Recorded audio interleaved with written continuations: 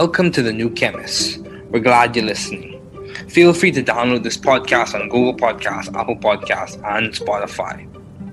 Here on the new Chemist, we discuss chemistry, which simply put is the science of change, as well as careers, community research, and COVID-19. We're happy you're tuning in. My guest today is Dr. Todd Golub. Thanks for joining me today. It is good to hear from you. Just briefly, I'll inform my audience about you.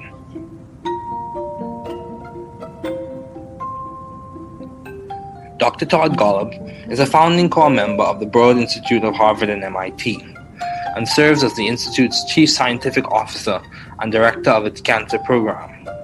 He is also the Director of the Gerstner Center for Cancer Diagnostics at the Broad Institute. He joined the faculty of the Dana-Farber Cancer Institute at Harvard Medical School in 1997.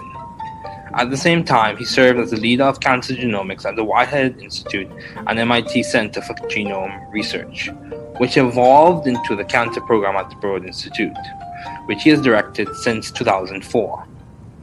Dr. Golub is currently the Charles A. Dana Investigator in Human Cancer Genetics at the Dana-Farber Cancer Institute and Professor of Pediatrics at Harvard Medical School. He is the recipient of multiple awards, including the Erasmus Hematology Award, the Richard and Hinda Rosenthal Memorial Award, and the Outstanding Achievement Award from the American Association for Cancer Research, the Paul Marks Prize for Cancer Research, the E. Med Johnson Award from the Society for Pediatric Research, and the Judson Darland Prize for Outstanding Achievement in Clinical Investigation from the American Philosophical Society.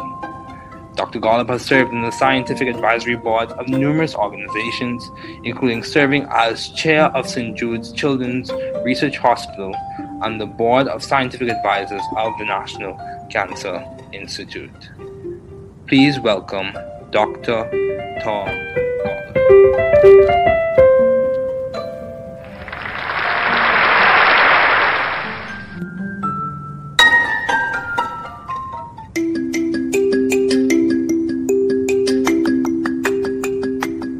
Okay, Dr. Golub, thanks for joining me today. It is good to have you on.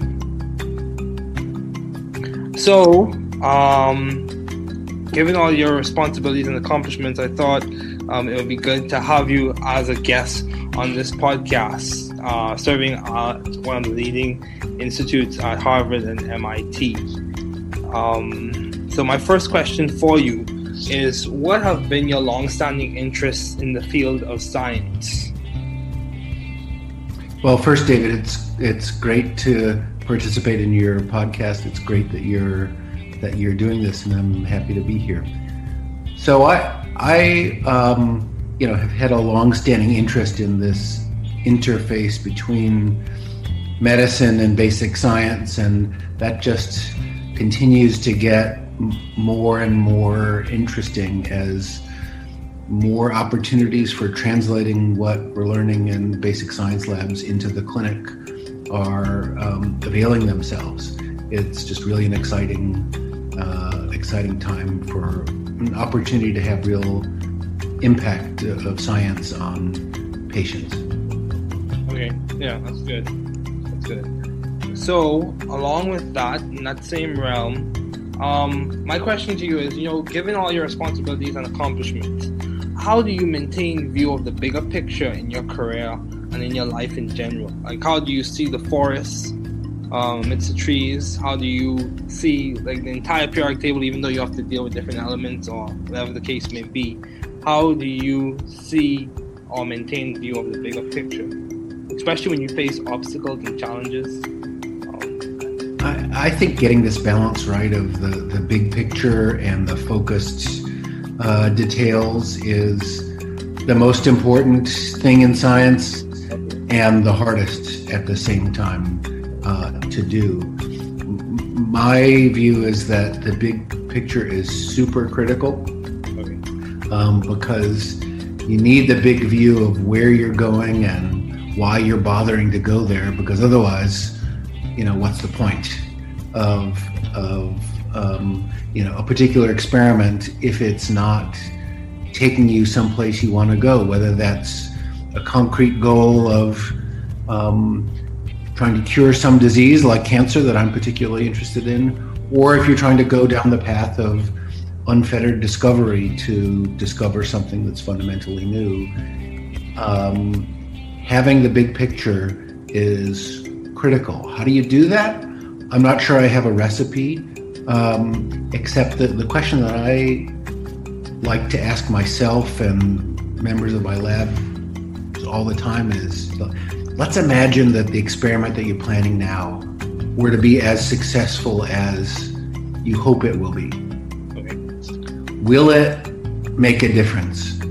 And will people care? In my view, the worst possible experiment or project is one that's successful in the narrow sense, but nobody cares. Nobody pays attention to it, doesn't really move the needle, doesn't impact the field.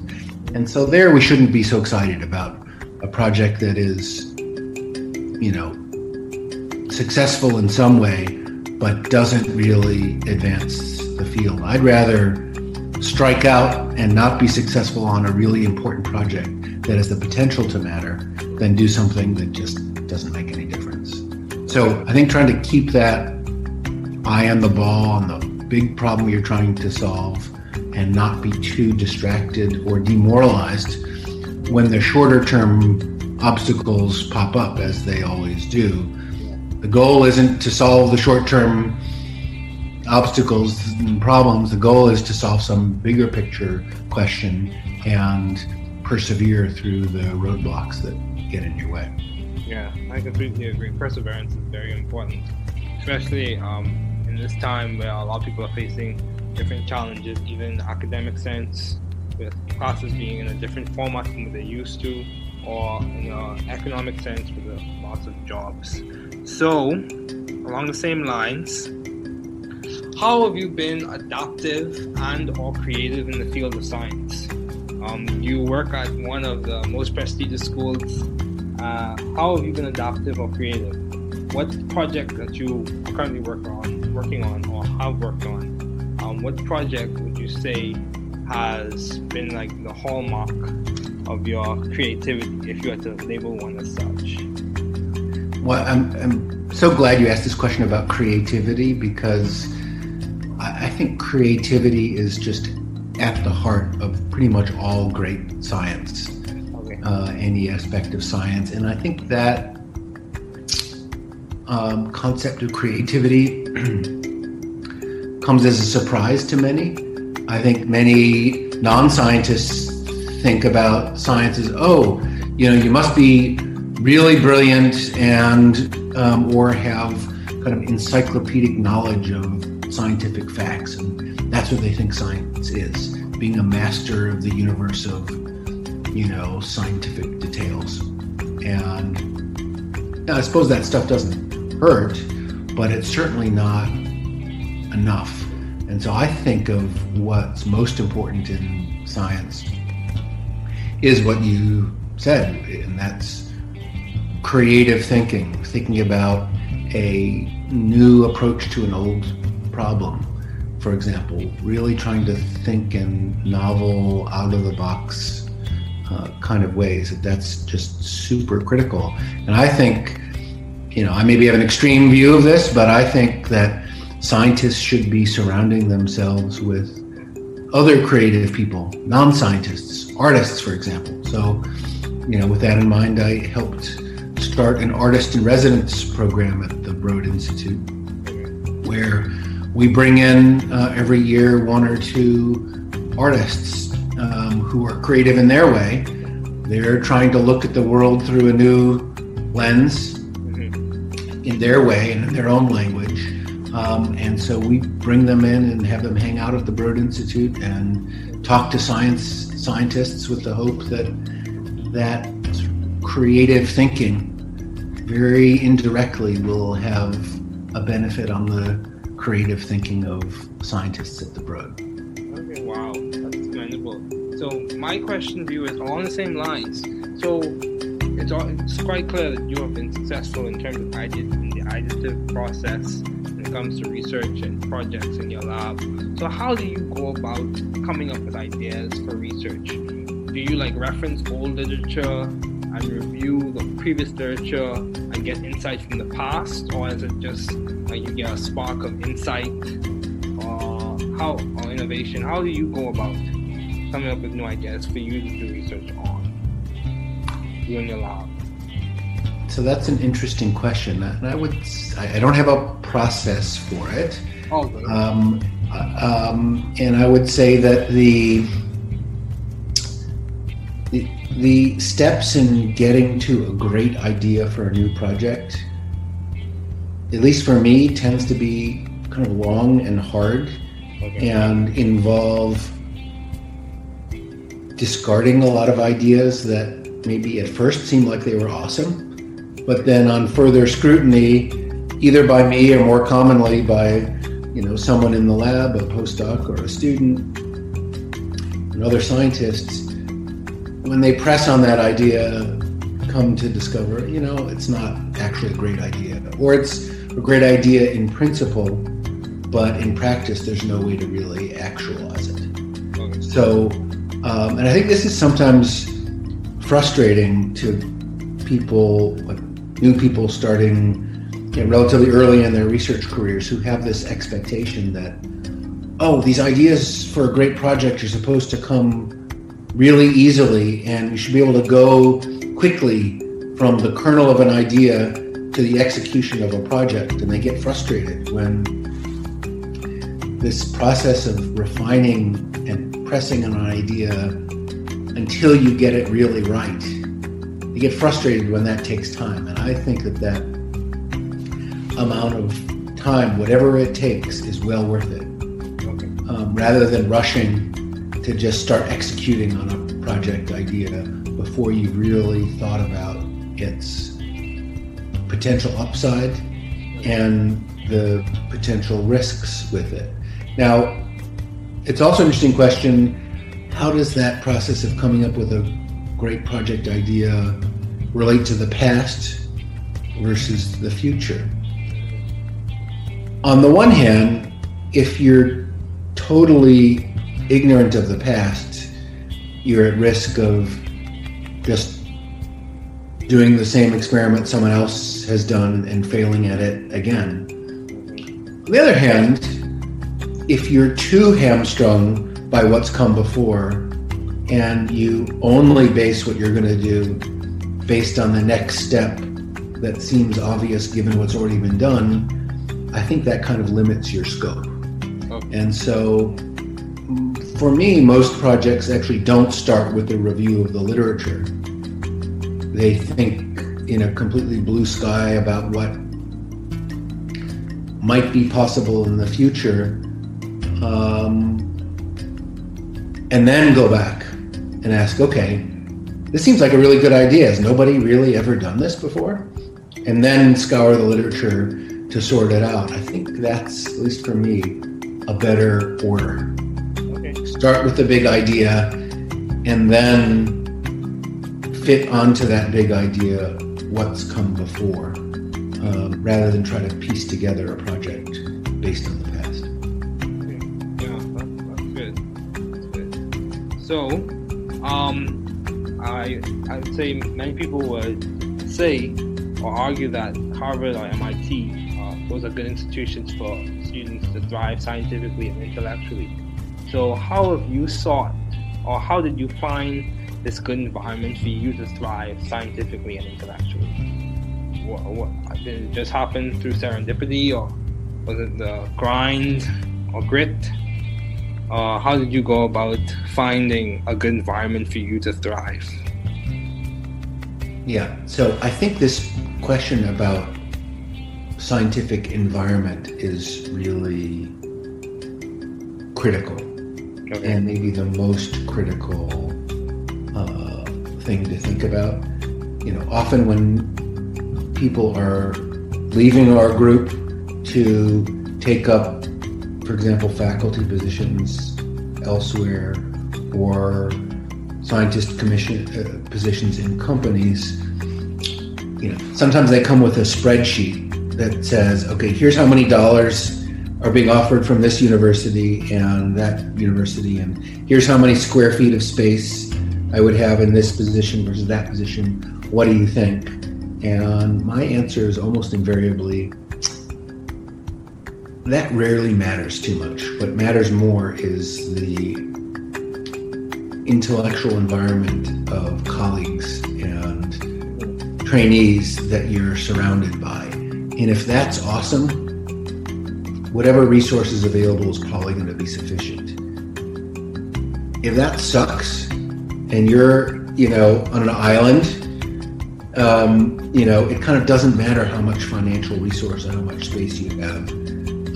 It's going to be tough going. So I think this scientific environment question of being, the environment in which there's a collaborative spirit and a critical mass of scientists who are thinking about some similar questions, but not in the identical way.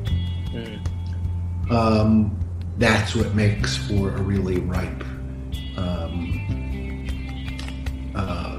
environment for research. And so you're right, the Boston community is pretty amazing with respect to the large number of faculty and students and trainees and other scientists in this community, and I think that makes us all better. How did I wind up here? Yeah, mostly by serendipity,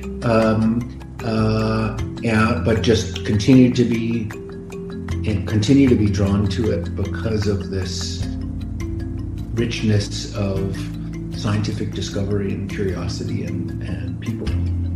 Okay, yeah, that's good.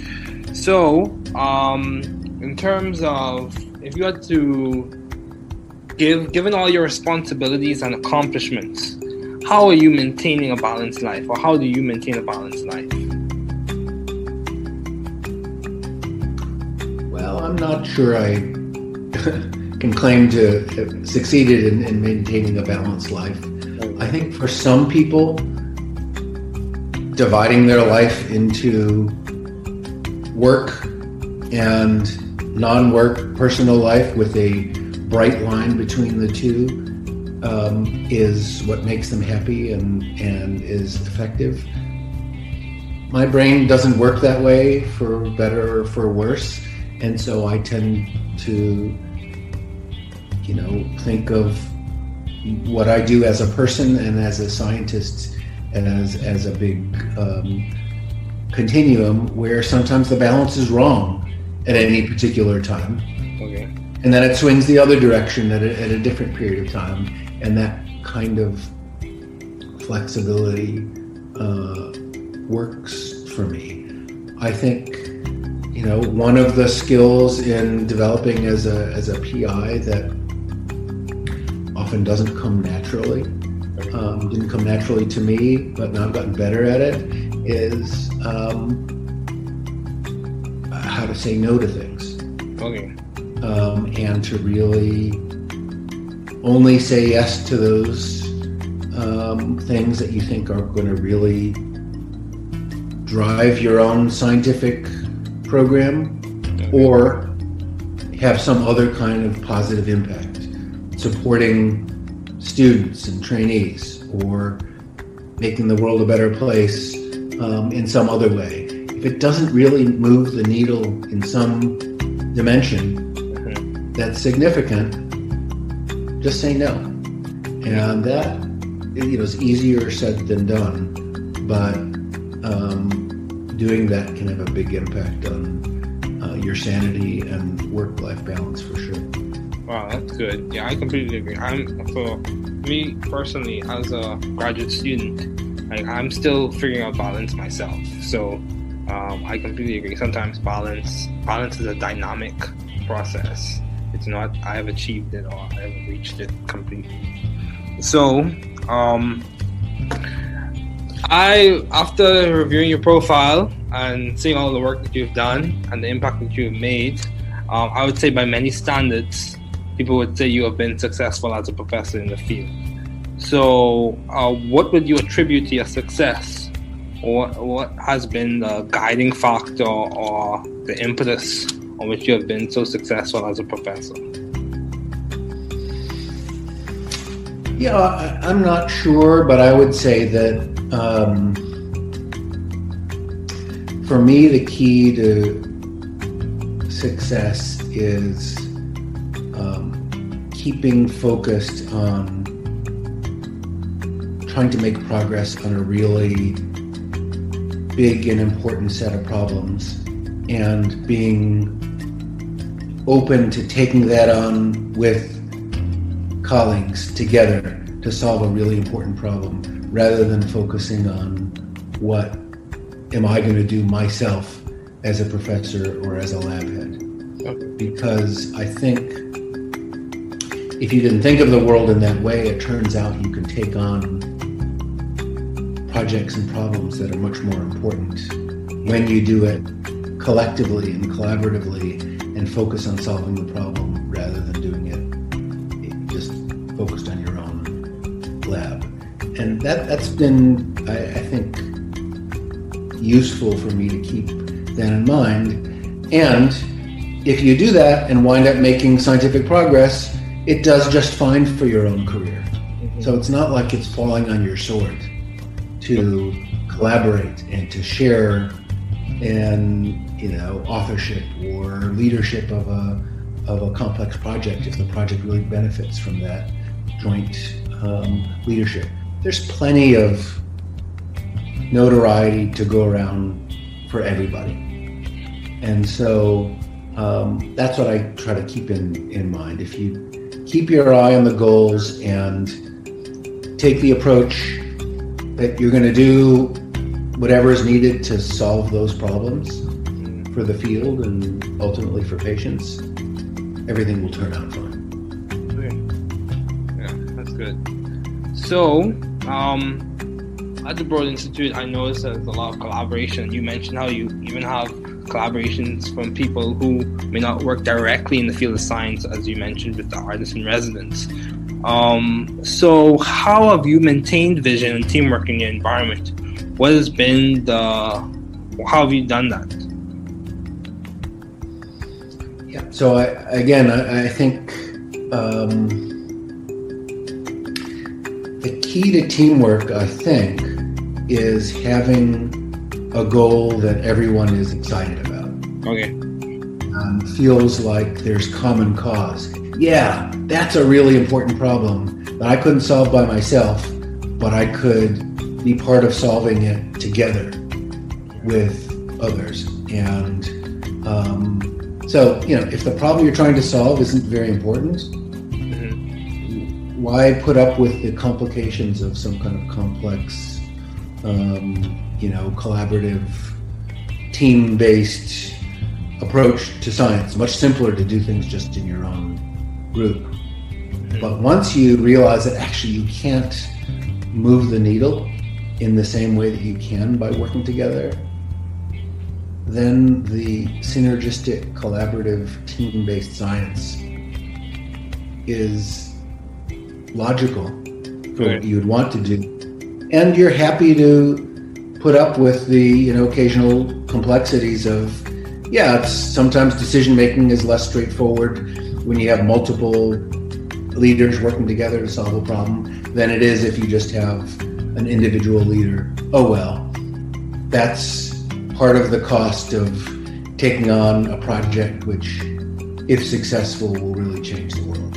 And that's a trade-off I'm more than willing to take. But that's why, again, getting back to where we started, it's super critical to make sure you're working on the right problems. Because if you're going to try to organize all this complex interaction and collaboration, but for a project and a goal that doesn't really matter, who needs it? Yeah, that's true.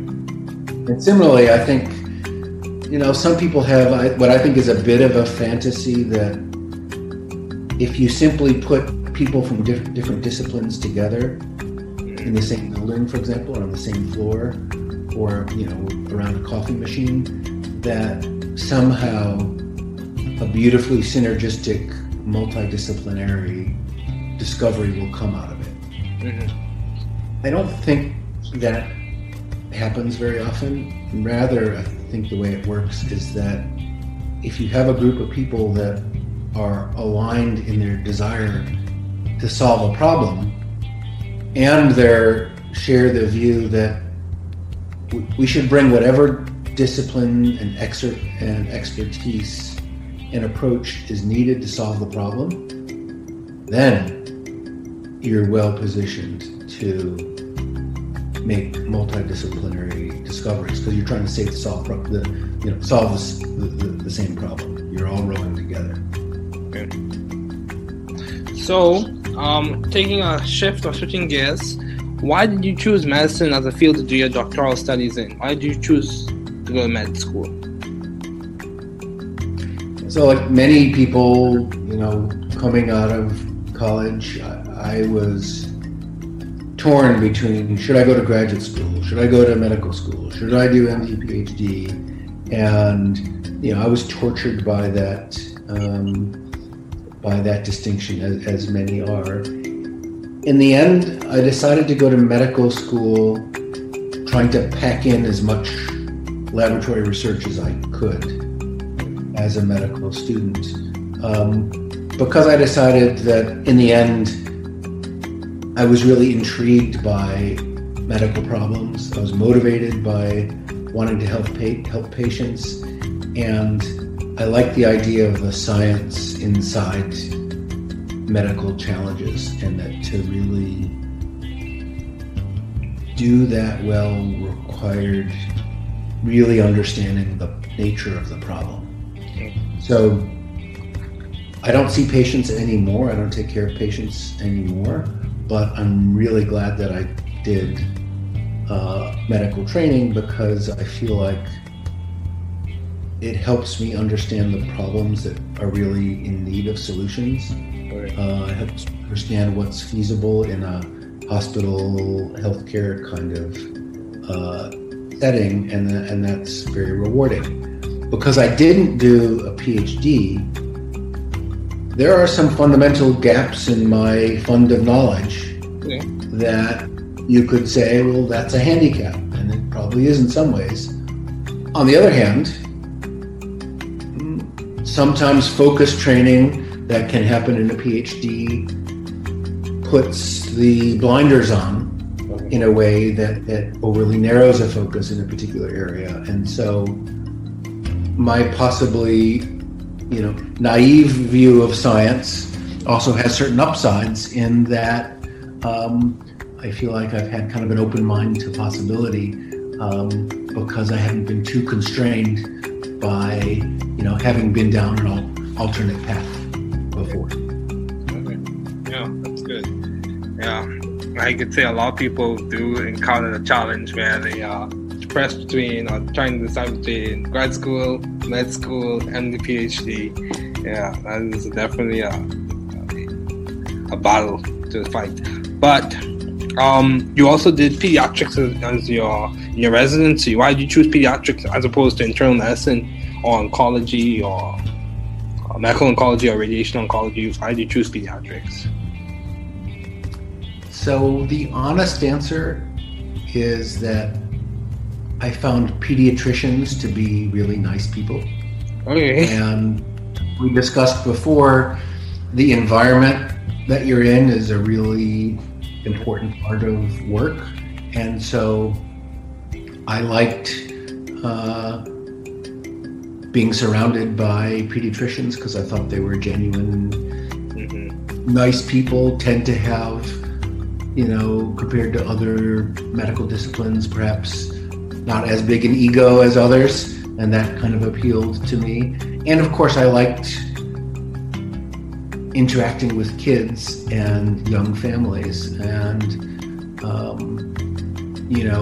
I liked the experience of helping young parents through really difficult emotional challenges, independent of the medicine and the science behind it. I subspecialized in pediatric oncology, and when young parents are faced with the news that their kid has cancer, that's the worst possible news most parents can imagine.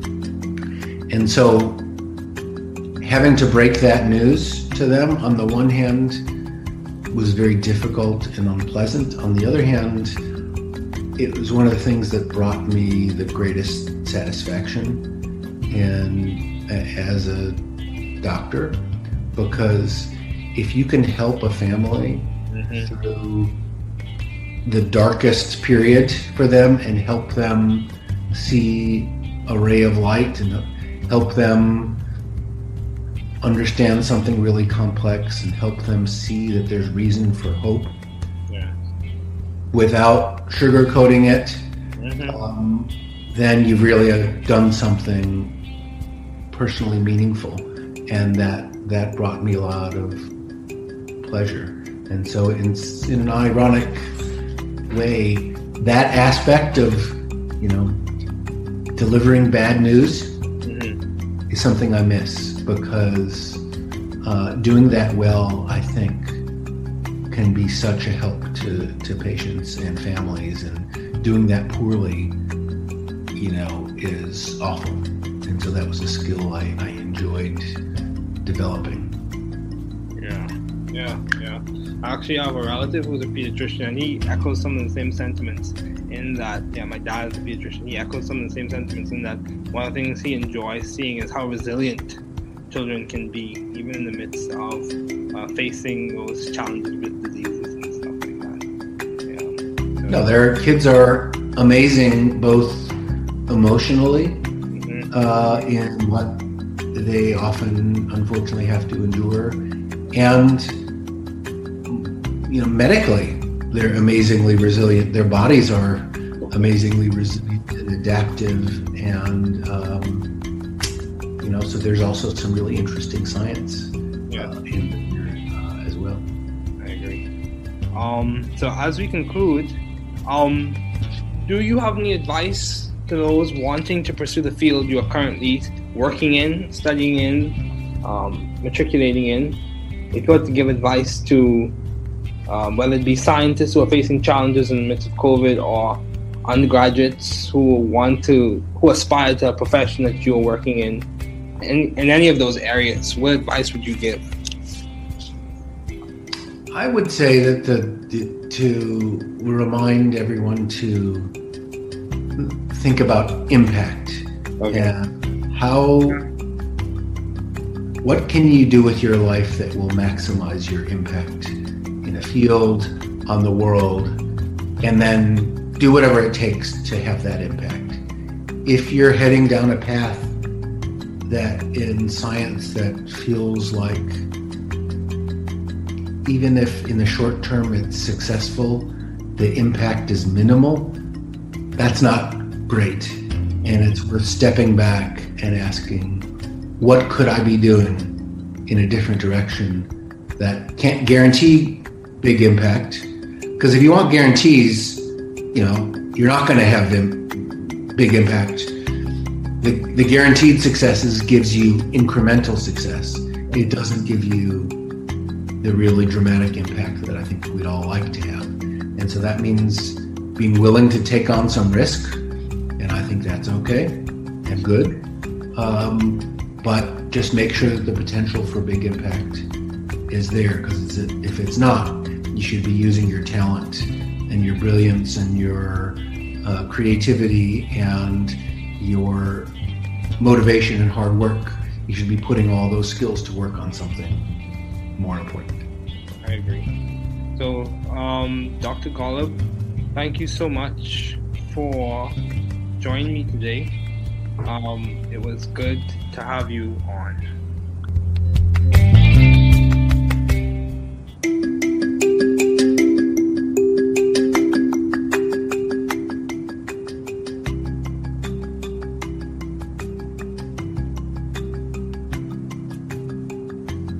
Interview von David Ferguson, ACS Bridge Fellow und Game Fellow mit Dr. Todd Golub, MD Direktor des Broad-Institute der Harvard University und Massachusetts Technologisches Institut. David Ferguson. Mein heutiger Gast ist Dr. Todd Golub. Vielen Dank, dass Sie heute bei mir waren. Es ist schön, von dir zu hören. Nur kurz, ich werde mein Publikum über Sie informieren. Dr. Todd Golub ist Gründungsmitglied des Broad Institute of Harvard und fungiert als Chief Scientific Officer des Instituts und Direktor seines Krebsprogramms. Er ist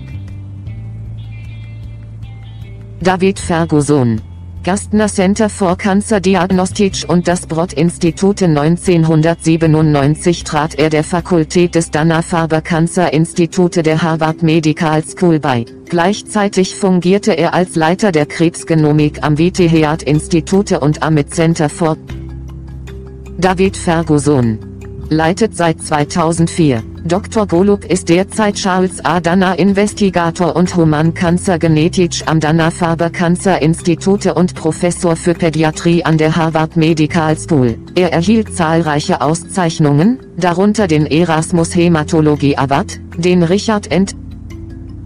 David Ferguson, der Paul-Marx-Preis für Krebsforschung, der Emead Johnson Award der Society for Pediatric Research und der Judson-Darland-Preis für herausragende Leistungen in der klinischen Forschung von der American Philosophical Society. Dr. Golub war Mitglied des wissenschaftlichen Beirats zahlreicher Organisationen, unter anderem Vorsitzender des St. Jude David Ferguson, Berater des National Cancer Institute. Bitte David Ferguson.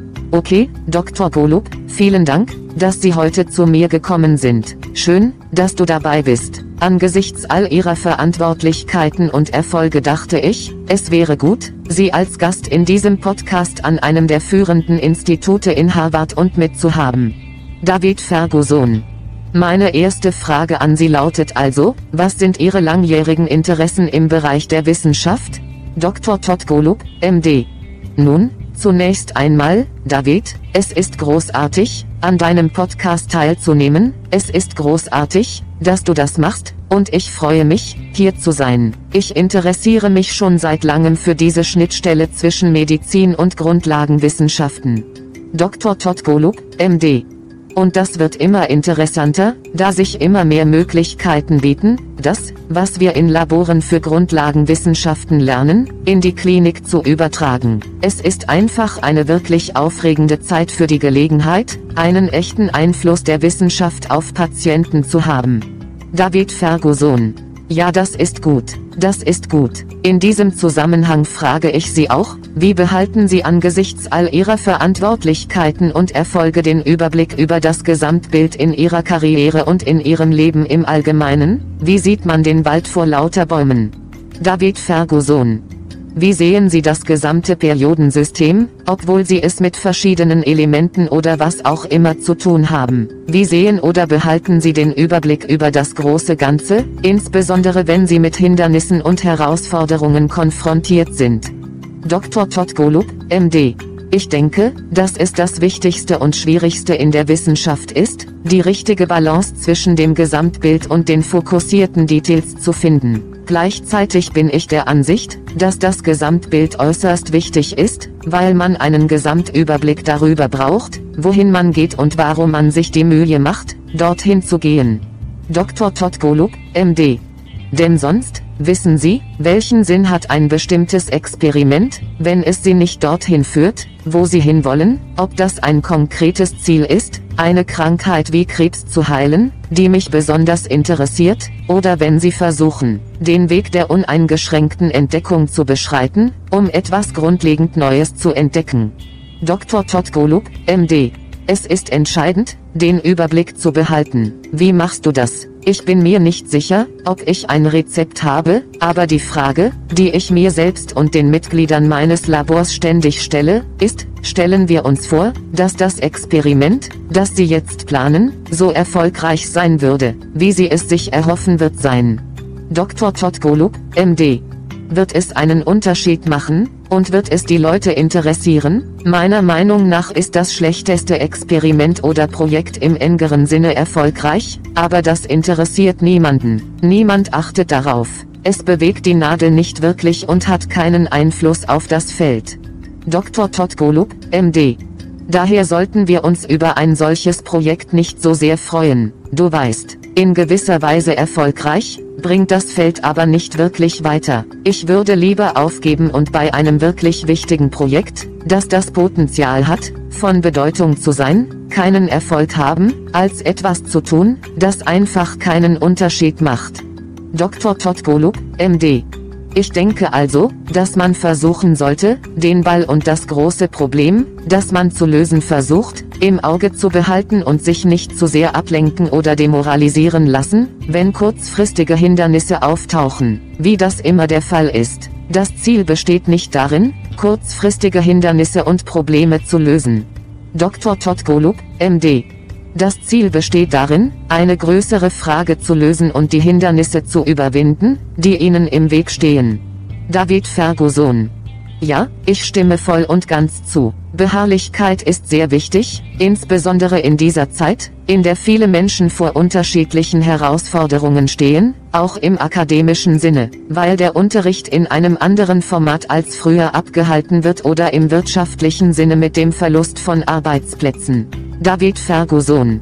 Wie waren Sie in diesem Sinne anpassungsfähig und/oder kreativ im Bereich der Wissenschaft? Sie arbeiten an einer der renommiertesten Schulen. Wie waren Sie anpassungsfähig oder kreativ? An welchem Projekt arbeiten Sie gerade? Haben Sie gearbeitet oder wie haben Sie daran gearbeitet? David Ferguson. Welches Projekt wäre Ihrer Meinung nach das Markenzeichen Ihrer Kreativität gewesen, wenn Sie es als solches bezeichnen müssten? Dr. Todd Golub, MD. Weißt du was? Ich bin so froh, dass Sie diese Frage zum Thema Kreativität gestellt haben, denn meiner Meinung nach ist Kreativität das Herzstück praktisch aller großen Wissenschaften. Jeder Aspekt der Wissenschaft und ich denke, dass dieses Konzept der Kreativität für viele eine Überraschung ist. Dr. Todd Golub, MD. Ich denke, viele Nichtwissenschaftler denken über Wissenschaft so, oh, wissen Sie, man muss wirklich brillant sein und/oder über eine Art enzyklopädisches Wissen über wissenschaftliche Fakten verfügen, und das ist es, was sie denken. Wissenschaft bedeutet, ein Meister des Universums zu sein, wissen Sie, der wissenschaftlichen Details und, wissen Sie. Dr. Todd Golub, MD. Und ich nehme an, dass das Zeug nicht wehtut, aber es reicht sicherlich nicht aus. Und ich denke, das Wichtigste in der Wissenschaft ist, was Sie gesagt haben, und das ist kreatives Denken, zum Beispiel über einen neuen Ansatz für ein altes Problem nachzudenken, wirklich zu versuchen, über den Tellerrand hinaus zu denken und neue Wege zu gehen, das ist einfach so super kritisch. Dr. Todd Golub, MD. Und ich denke, wissen Sie, ich habe vielleicht eine extreme Meinung dazu, aber ich denke, dass Wissenschaftler sich mit anderen kreativen Menschen umgeben sollten, zum Beispiel mit Nichtwissenschaftlern, Künstlern. Wissen Sie, vor diesem Hintergrund habe ich mitgeholfen, ein Artist-in-Residence-Programm am Broad-Institute ins Leben zu rufen, wo wir jedes Jahr 1 oder 2 Künstler zusammenbringen. Dr. Todd Golub, MD. Sind auf ihre Art kreativ. Sie versuchen, die Welt auf ihre Art und Weise durch eine neue Linse zu betrachten, in ihrer eigenen Sprache. Und so holen wir sie herein und lassen sie im Broad-Institute abhängen und mit Wissenschaftlern sprechen, in der Hoffnung, dass diese Art des kreativen Denkens ganz indirekt einen Nutzen für das Institut haben wird. Dr. Todd Golub, MD. Kreatives Denken der Wissenschaftler am Broad. David Ferguson. Wo? Das ist lobenswert. Meine Frage an Sie geht also in die gleiche Richtung. Es ist also ganz klar, dass Sie in Bezug auf Ideen und den Ideenfindungsprozess erfolgreich waren, wenn es um Forschung und Projekte in Ihrem Labor geht. Wie kommen Sie also auf Ideen für die Forschung? David Ferguson. Verweisen Sie gerne auf alte Literatur, überprüfen Sie die frühere Literatur und erhalten Sie Einblicke in die Vergangenheit? Oder ist es nur ein Funke Einsicht oder Innovation? Wie kommen Sie auf neue Ideen, über die Sie recherchieren können? David Ferguson. In Ihrem Labor. Dr. Todd Golub, MD. Das ist also eine interessante Frage. Ich würde sagen, ich habe kein Verfahren dafür. Und ich würde sagen, dass die Schritte auf dem Weg zu einer großartigen Idee für ein neues Projekt, zumindest für mich, ziemlich langwierig und schwierig sind und Folgendes erfordern. Dr. Todd Golub, MD. Ich habe viele Ideen verworfen, die auf den ersten Blick vielleicht großartig erschienen, dann aber bei genauerer Betrachtung entweder von mir oder, was häufiger vorkommt, von jemandem im Labor, einem Postdoktoranden oder einem Studenten und anderen Wissenschaftlern. Wenn sie auf diese Idee drängen, stellen sie fest, dass es sich nicht wirklich um eine großartige Idee handelt, oder um eine großartige Idee. Dr. Todd Golub, MD.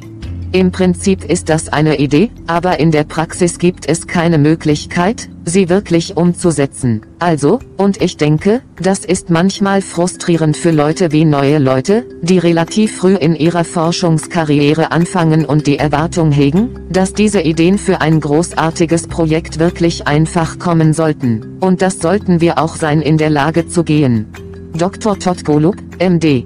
Schnell vom Kern einer Idee bis zur Umsetzung eines Projekts. Und Sie sind frustriert, wenn dieser Prozess des Verfeinerns und Drängens an einer Idee beginnt, bis man sie wirklich richtig hinbekommt. Sie sind frustriert, wenn das Zeit kostet. Und ich denke, dass sich dieser Zeitaufwand, egal wie viel er kostet, durchaus lohnt. Dr. Todd Golub, MD.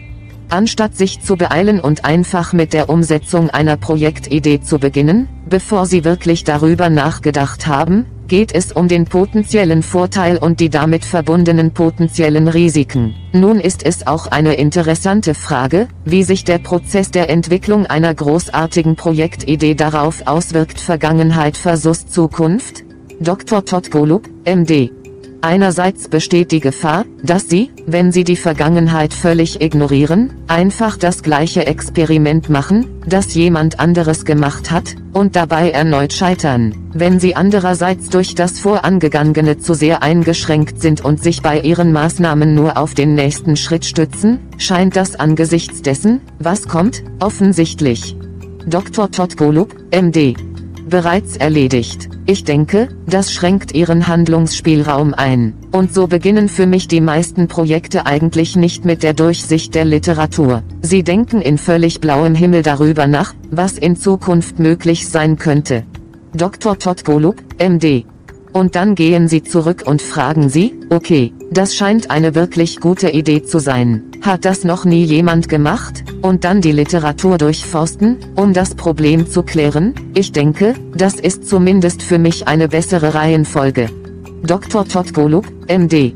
Beginnen Sie mit der großen Idee, und dann passen wir uns dieser großen Idee an, dem, was vorher war, anstatt zu versuchen, ein Projekt basierend auf der Vergangenheit zusammenzusetzen. David Ferguson. Ja, das ist gut.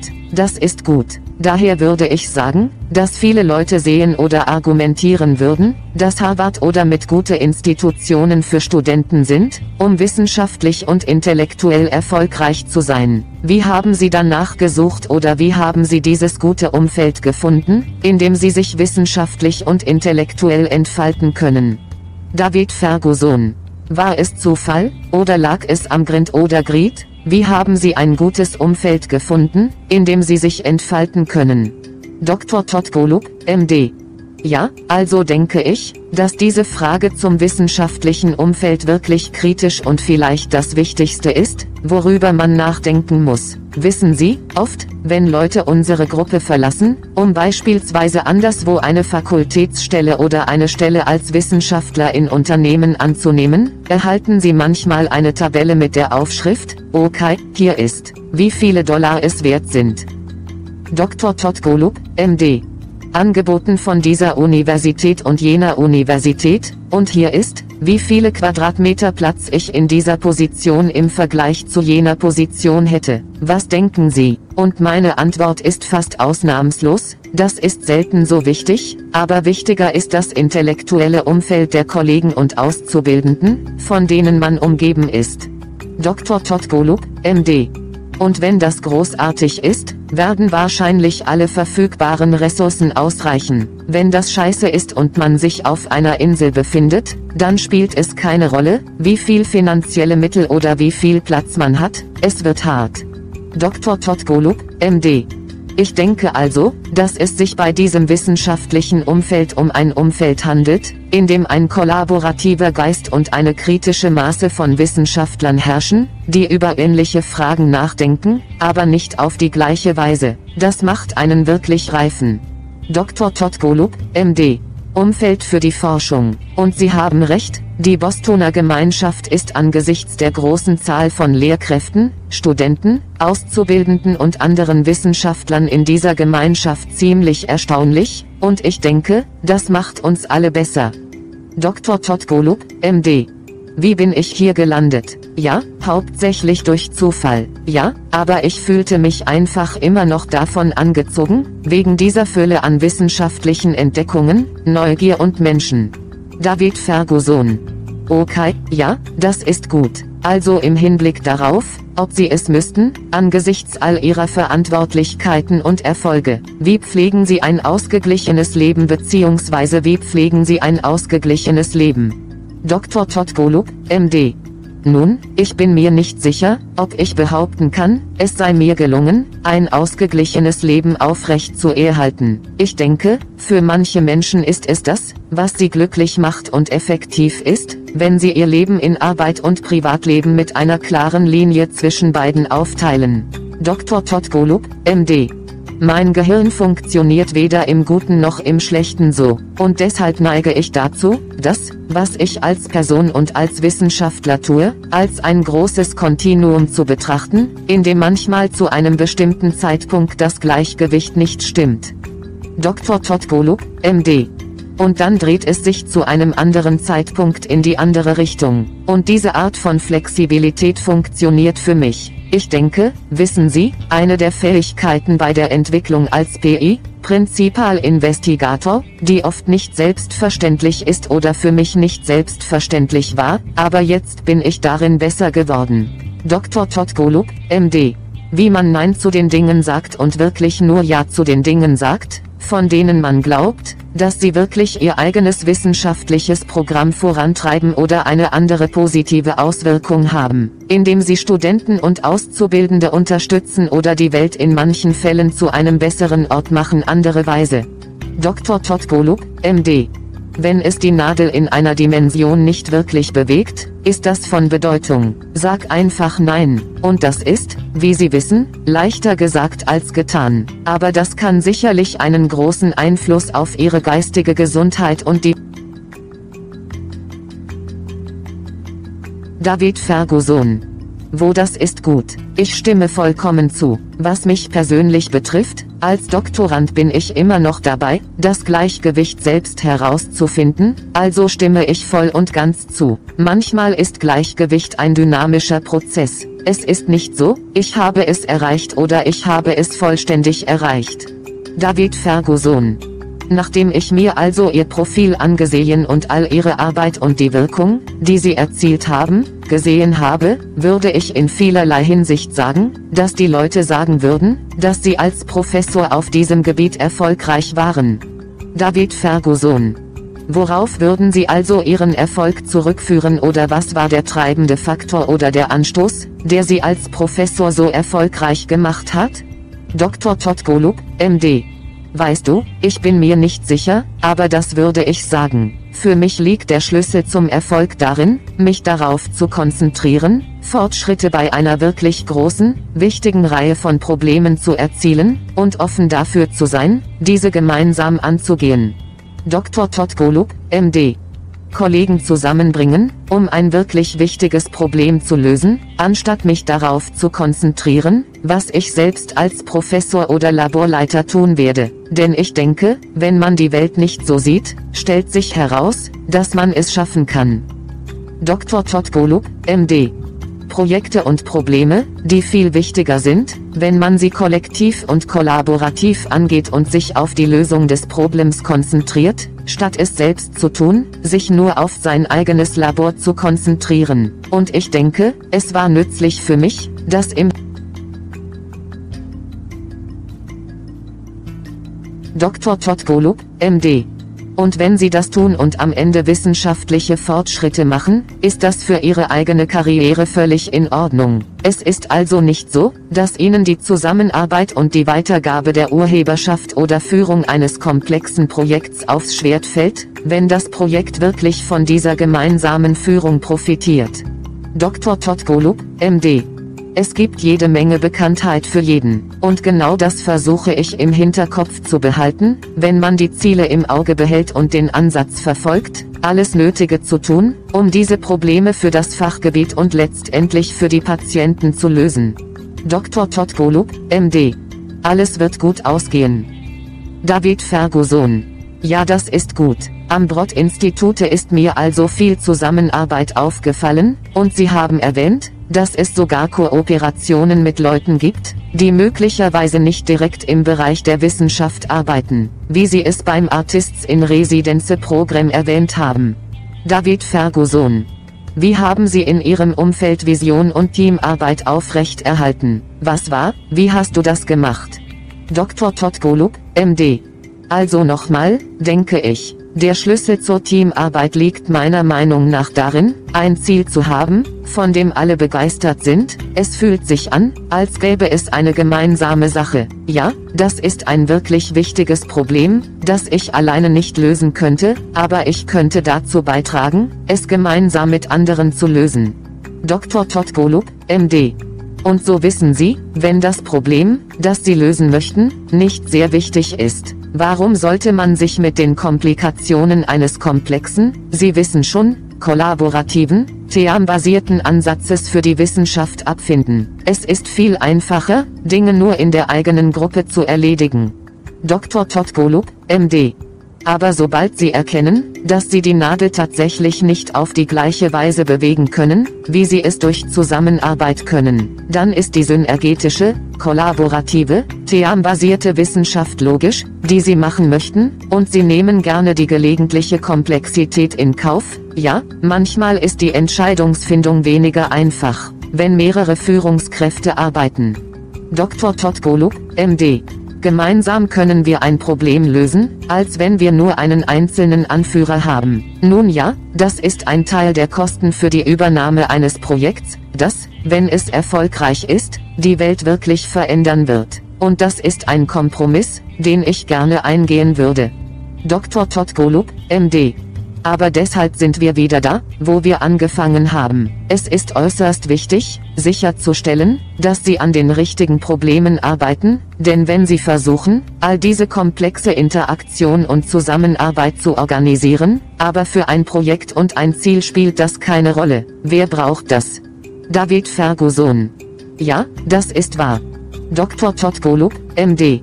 Und ich denke, einige Leute haben meiner Meinung nach eine Art Fantasie, dass, wenn man es einfach ausdrückt, Menschen aus verschiedenen Disziplinen im selben Gebäude zusammenkommen, zum Beispiel auf derselben Etage oder, wissen Sie, rund um eine Kaffeemaschine, dass daraus irgendwie eine wunderbar synergetische, multidisziplinäre Entdeckung entstehen wird. Dr. Todd Golub, MD. Ich glaube nicht, dass das sehr oft vorkommt. Ich denke vielmehr, dass es so funktioniert, wenn man eine Gruppe von Menschen hat, die in ihrem Wunsch, ein Problem zu lösen, übereinstimmen und die Ansicht teilen, dass Dr. Todd Golub, MD.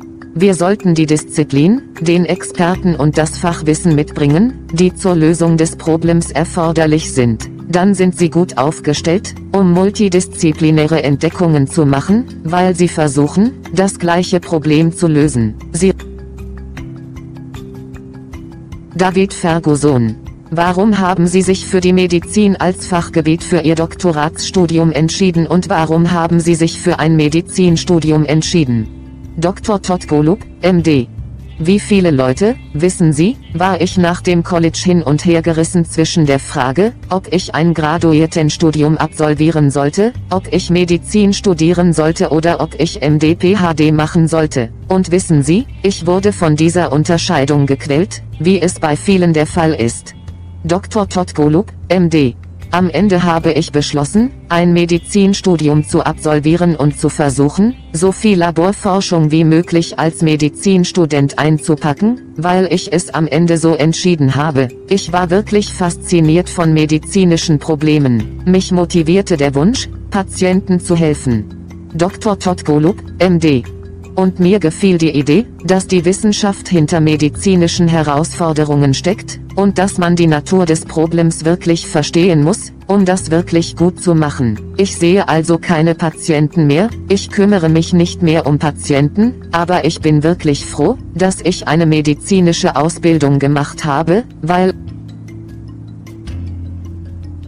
Dr. Todd Golub, MD.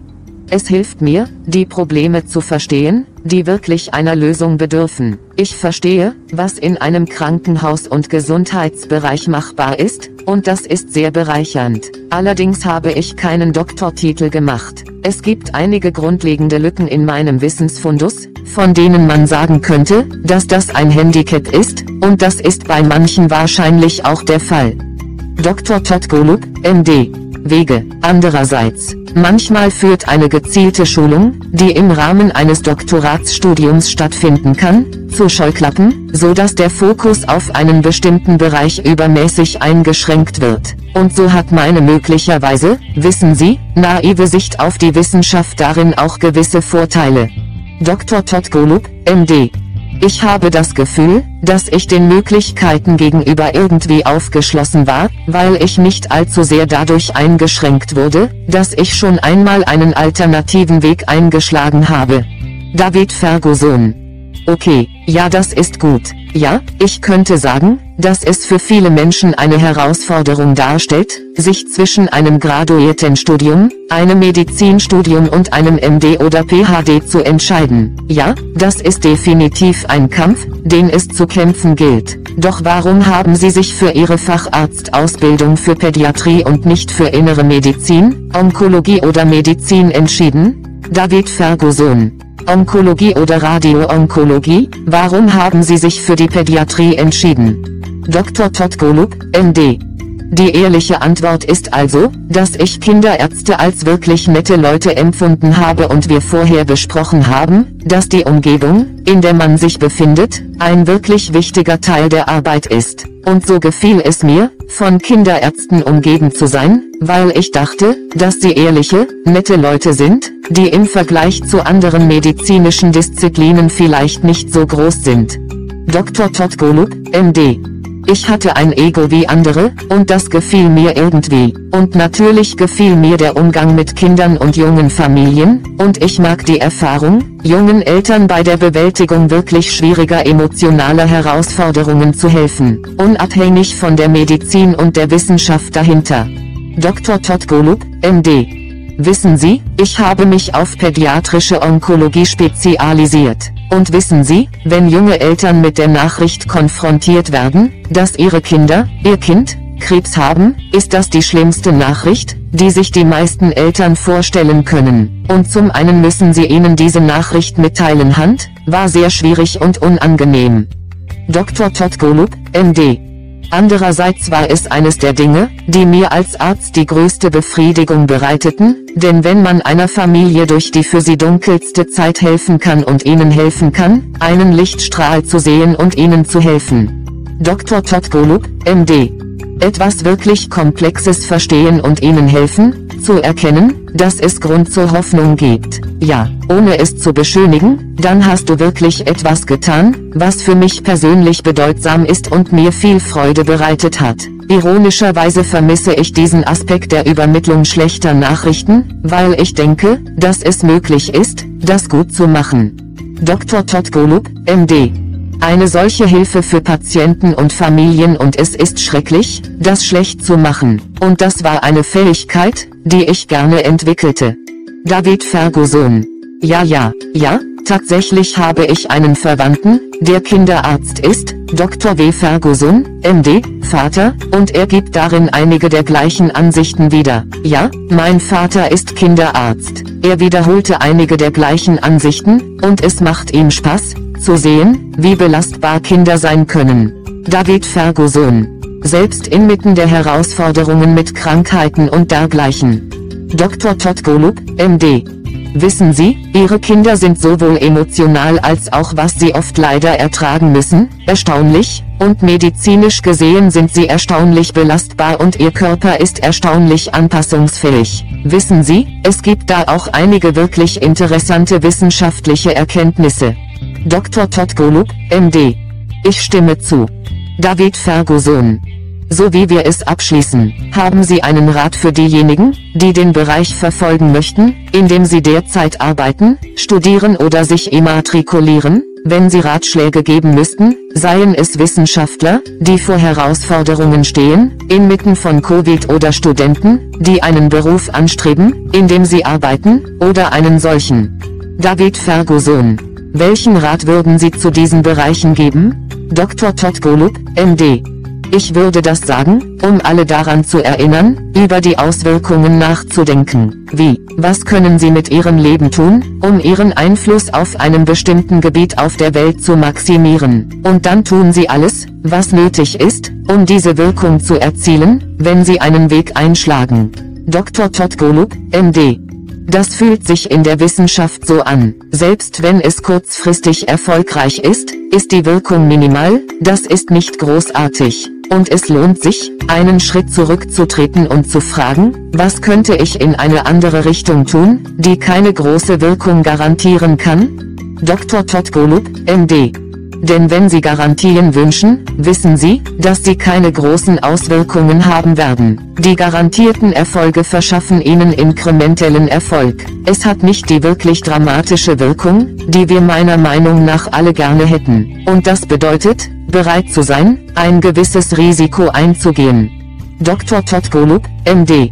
Und ich denke, das ist in Ordnung und gut. Aber stellen Sie einfach sicher, dass das Potenzial für eine große Wirkung vorhanden ist, denn wenn nicht, sollten Sie Ihr Talent, Ihre Brillanz, Ihre Kreativität, Ihre Motivation und Ihre harte Arbeit einsetzen. Dr. Todd Golub, MD. Sie sollten all diese Fähigkeiten für etwas Wichtigeres einsetzen. David Ferguson. Ich stimme zu. Also, Dr. Golub, vielen Dank, dass Sie heute zu mir gekommen sind. Es war schön, dich dabei zu haben. Originalaufnahme für ein Interview aus dem Jahr 2020 im Interview.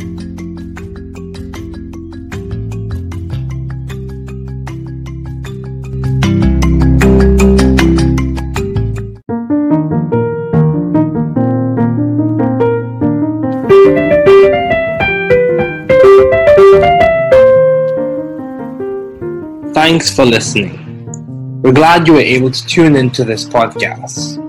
Once again, this is the New Chemist, where we discuss chemistry, which simply put is the science of change, as well as the other sciences, careers, community, research, and COVID-19. Thanks again for listening.